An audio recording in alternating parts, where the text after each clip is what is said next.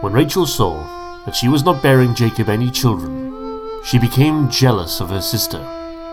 So she said to Jacob, "Give me children or I'll die."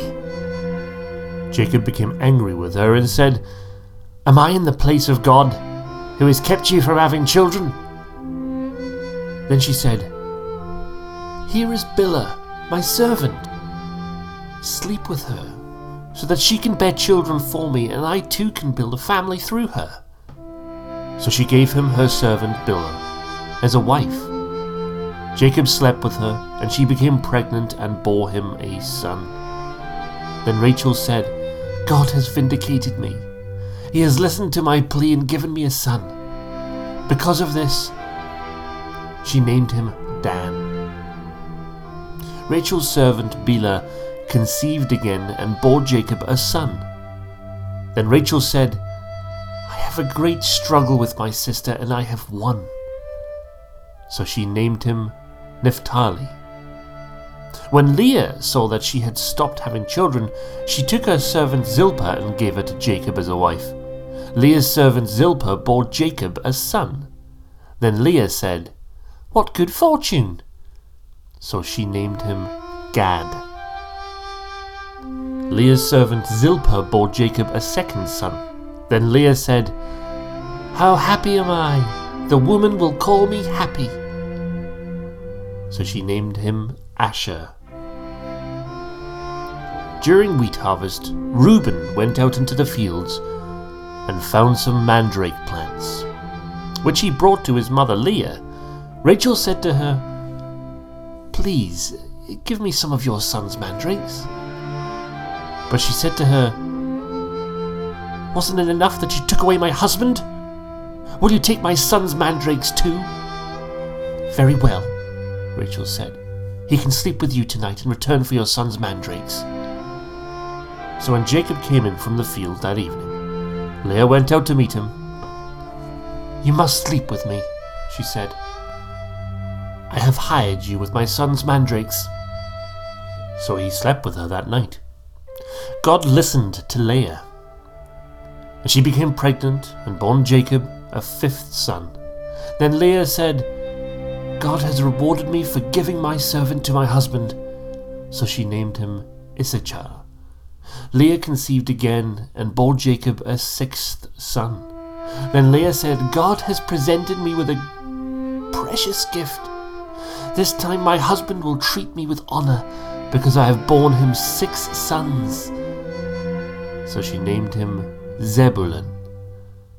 Sometime later she gave birth to a daughter and named her Dinah. Then God remembered Rachel.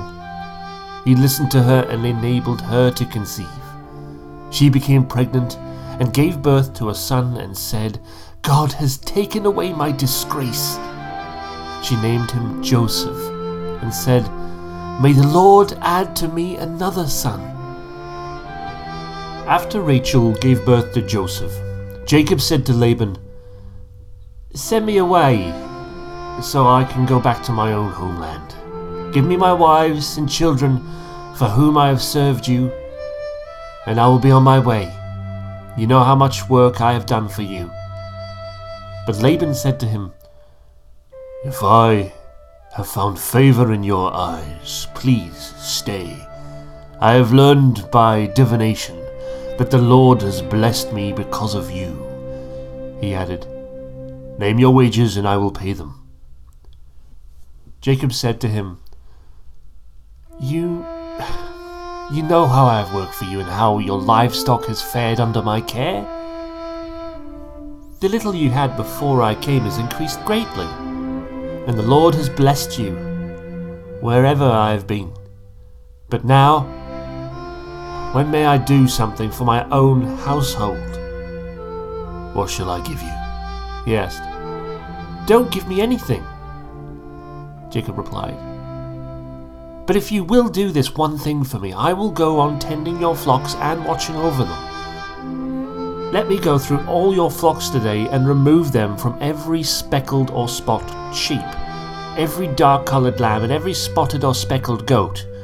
They will be my wages, and my honesty will testify for me in the future. Whenever you check on the wages you have paid me, any goat in my possession that is not speckled or spotted, or any lamb that is not dark-coloured, will be considered stolen." "Agreed," said Laban. "Let it be as you have said." That same day he removed all the male goats that were streaked or spotted, and all the speckled or spotted female goats, all that had white on them, and all the dark-coloured lambs, and he placed them in the care of his son. Then he put a 3-day journey between himself and Jacob, while Jacob continued to tend the rest of Laban's flocks. Jacob, however, took fresh-cut branches from poplar, almond, and plane trees, and made white stripes on them by peeling the bark and exposing the white inner wood of the branches. Then he placed the peeled branches in all the watering troughs, so that they would be directly in front of the flocks when they came to drink. When the flocks were in heat and came to drink, they mated in front of the branches, and they bore young that were streaked or speckled or spotted. Jacob set apart the young of the flock by themselves, but made the rest face the streaked and dark-coloured animals that belonged to Laban. Thus he made separate flocks for himself, and did not put them with Laban's animal. Whenever the stronger females were in heat, Jacob would place branches in the troughs in front of the animals, so they would mate near the branches. But if the animals were weak, he would not place them there. So the weak animals went to Laban, and the strong ones to Jacob. In this way the man grew exceedingly prosperous, and came to own large flocks, and female and male servants, and camels and donkeys.